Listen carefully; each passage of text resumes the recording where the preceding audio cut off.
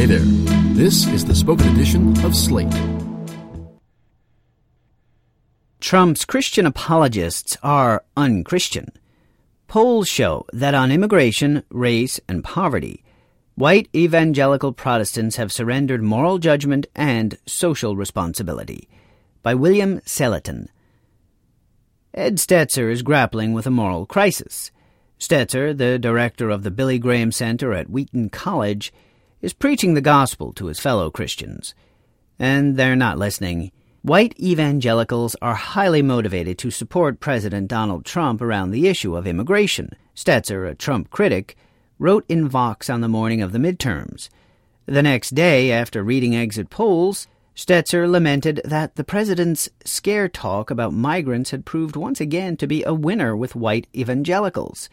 "I'd hoped it wouldn't be," Stetzer told NPR, but it was. Stetzer and other evangelical leaders are in the business of saving souls. But today, the souls in peril are in their own flock. Nationalism, tribalism, and a corrupt, ruthless Republican president are reviving old demons and summoning new ones. The family values concerns of 10, 20, or 30 years ago, homosexuality, premarital sex, women in the military, have been overtaken by a different set of moral issues, often derided by the right as social justice. On these emerging issues, white evangelical Protestants, for simplicity's sake, I'll call them WEPs, are, more than any other religious constituency, standing on the wrong side. The problem isn't that they're imposing their morality on others. The problem is that what they're imposing isn't morality, it's wickedness. This isn't true of all white evangelicals, much less all Christians. It would be false and reckless to condemn all WEPs, just as it's false and reckless to condemn all Muslims or Jews. The people doing the best work against perversions of Islam are Muslims, and the people doing the best work against perversions of evangelical Christianity are evangelicals like Stetzer. I've met some of them through the Faith Angle Forum, a project of the Ethics and Public Policy Center. At a conference last week, I sat with them as we studied surveys of religious voters. Stetzer is right to worry. The numbers are bad. WEPs are one of Trump's most loyal constituencies. 81% of them voted for him in 2016. That's 20% points higher than Trump's vote share among any other religious group. It's higher than the percentage of WEPs who voted for George W. Bush, John McCain, or Mitt Romney.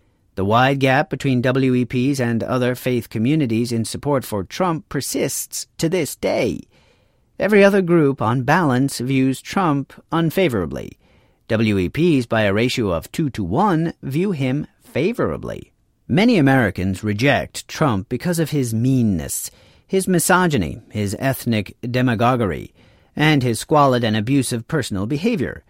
But most WEPs don't. In a September poll for the Public Religion Research Institute, 2/3 of white Catholics and white mainline Protestants agreed that Trump had damaged the dignity of the presidency. Most WEPs said he hadn't. In an ABC News Washington Post survey taken in August, most whites agreed that Trump was guilty of a crime if it was true that he had directed his then-lawyer, Michael Cohen, to influence the 2016 election by arranging to pay off 2 women who said they had affairs with Trump.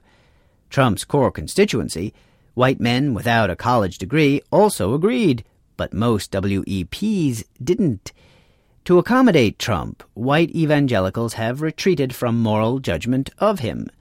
In 2011, a PRRI survey asked whether an elected official who commits an immoral act in their personal life can still behave ethically and fulfill their duties in their public and professional life.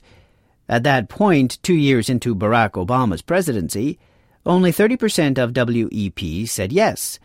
But in October 2016, after the release of Trump's infamous Access Hollywood tape, 72% of WEPs said yes.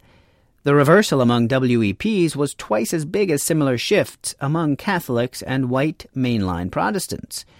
In a May poll commissioned by the Billy Graham Center, nearly half of black evangelicals said personal character had influenced their voting decisions in the 2016 presidential election. Fewer than 30% of white evangelicals said the same. Many WEPs haven't just surrendered moral judgment, they've abdicated social responsibility. Compared with other whites, they're more resistant to federal spending on poor people. The charitable explanation for this gap is that white evangelicals are skeptical about federal spending, not about helping the poor. But even when survey questions focus on help, not on spending, they're unmoved. The BGC poll asked respondents to choose from a list of 12 issues and traits, which was most important in determining how they voted in 2016. Among black and Hispanic evangelicals, a candidate's ability to help those in need was the second or third most commonly named factor. Among white evangelicals, it ranked almost dead last. WEPs are also reluctant to acknowledge racism. The September PRRI poll asked whether recent police shootings of black men were isolated incidents or part of a broader pattern of how police treat African Americans. 71% of WEPs said such killings were isolated incidents, compared with 63% of white Catholics and 59% of white mainline Protestants. In the BGC survey, 59% of non-evangelical whites agreed with the statement, "I am disturbed by comments President Trump has made about minorities," but a plurality of white evangelicals disagreed with it. Trump's connection with WEPs on racial issues goes deeper than indifference. It's based on shared identity. In the words of Christian essayist Michael Gerson, evangelicals have degenerated into an anxious minority, defining themselves as an interest group in need of protection and preferences. Stetzer, based on his analysis of survey data, finds that race and ethnicity, not faith, are driving much of this process. Many white evangelicals see their religion not as a universal calling, but as a heritage that sets them apart. They fear people of other creeds, colors, and languages.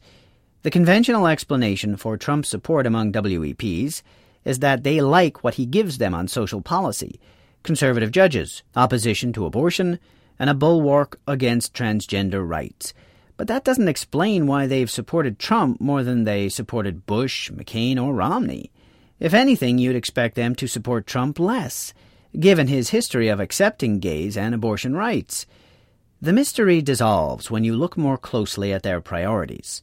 In the BGC survey, when white evangelicals were asked to name all the factors that influenced their votes in 2016, fewer than half mentioned abortion or the Supreme Court. Their top issues were the economy, health care, national security, and immigration.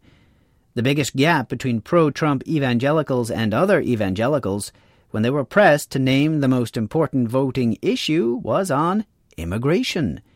That issue was more important to Trump supporters in the BGC survey, and it's a big winner for Trump among WEPs in other polls. White evangelicals overwhelmingly back more hardline positions on immigration, with 3/4 wanting a reduction in legal immigration, Stetzer reports. The enthusiasm for Trump's hard line on immigration isn't just about terrorism or enforcing laws. It's about fear of immigrants per se. In the Pew Research Center's 2014 Religious Landscape Study, non-evangelical Republicans and Republican leaners said, by a margin of 35 percentage points, that a growing population of immigrants was a change for the worse, not for the better. Among Republicans who identified themselves as evangelical or born-again, the margin rose to 48 points. In a survey taken after the 2016 election, 50% of white evangelicals, compared with 33% of white non-evangelicals, agreed that immigrants hurt the economy. The 2018 PRRI survey asked whether the growing number of newcomers from other countries strengthens American society or threatens traditional American customs and values. Only one religious group said the newcomers were a threat. You guessed it, WEPs. Muslims, in particular, are a target of white evangelical suspicion. In a February 2017 Pew survey, WEPs were more likely than white Catholics or white mainline Protestants to worry about Islamic violence in the United States. Most WEPs, unlike members of other religious groups, said they believed that among U.S. Muslims there was a great deal or a fair amount of support for extremism. 50% of white Catholics and white mainline Protestants endorsed Trump's executive order to prevent people from 7 majority Muslim countries from entering the U.S. Among WEPs, 76% endorsed it. The 2018 PRRI poll found a similar discrepancy. Initially, when Stetzer diagnosed race and ethnicity as sources of the white evangelical backlash against immigration, he was talking about gaps between white and non-white evangelicals on poll questions that were open to interpretation. But PRRI, in its 2018 survey, proved that race and ethnicity were factors.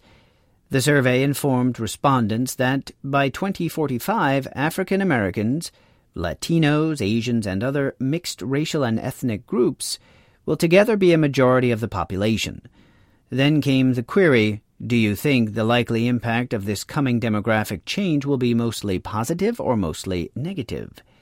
After listening to this question, most white Catholics and most white mainline Protestants said the change would be positive.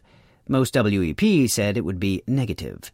A PRRI Atlantic poll taken in June found the same result. In his warning on Election Day, Stetzer faced the bitter truth. It is hard not to conclude that far too many white evangelicals are motivated by racial anxiety and xenophobia. Trump has signaled, through references to Norway, Haiti, and Africa, that he wants to let more whites and fewer non-whites into the United States.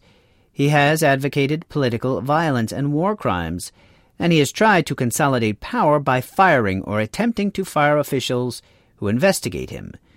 As he works to corrupt the country, there's reason to worry that WEPs will stick with him. The BGC survey offered respondents this statement: when a political leader is making important decisions I support, I should also support the leader when they say or do things I disagree with. Non-evangelical whites overwhelmingly rejected the statement, but a plurality of white evangelicals endorsed it. In the September PRRI survey, 19% of white Catholics and 22% of white mainline Protestants said there was nothing Trump could do to lose their support. Among WEPs, the number was 25%. Trump has already proved, by breaking up immigrant families explicitly to frighten other families, that more than a third of WEPs will stand with him, and others will stay neutral as he attacks basic values. In a PRRI poll taken in June, 74% of Catholics and 60% of white mainline Protestants said they opposed an immigration border policy that separates children from their parents and charges parents as criminals when they enter the country without permission. Only 51% of WEPs said they opposed that policy. 36% supported it. Some analysts are skeptical that Trump has a particular hold on WEPs. At the Faith Angle Forum, Alan Cooperman, the director of religion research at the Pew Research Center, argued that what attracts white evangelicals to Trump is their Republican partisanship, not their faith. That's a good point, and a lot of data supports it, but in some ways it's a restatement of the problem. Christianity says you should love the stranger, respect families, honor your wife, and treat all people as children of God. WEPs, more than any other constituency, are choosing to ignore those values at the ballot box. I take 2 lessons from these studies of white evangelicals. One is that the Christian right, as represented by Trump apologists, has betrayed Christianity. Trump presents a new, or in some cases newly revived, set of moral issues: theft, open bigotry, race-baiting, explicit discrimination, boastful misogyny, sexual abuse of minors, the promotion of political violence, and the deliberate killing of innocent people are now on the table. Jerry Falwell Jr., Robert Jeffress, Franklin Graham, and others who stand with Trump in these fights should no longer be taken seriously as spokesmen for a faith. They're purveyors of evil. The other lesson is not to condemn all evangelicals. Like other faith communities, they have moral sickness in their ranks, and they're working to heal it. For every Falwell, there's a Stetzer, a Gerson, a Michael Cromartie. Evangelicals specialize in reflection, reform, and revival. There's nothing wrong with evangelicalism that can't be cured by what's right with it. The first step is to puncture the racial bubble around WEPs. That's what Stetzer learned in his research. Perspectives that white evangelicals need to hear can be found in evangelicals of other colors. White evangelicals would do well to turn off cable news and listen to their sisters and brothers in the increasingly diverse pews of evangelical churches, Stetzer wrote in his Election Day message. By connecting with others who look different but share a common faith, white evangelicals will learn to reject Trump's message that our love for others is conditioned by country, race, or ethnicity. They will come to see this culture of fear of others for what it is, unchristian.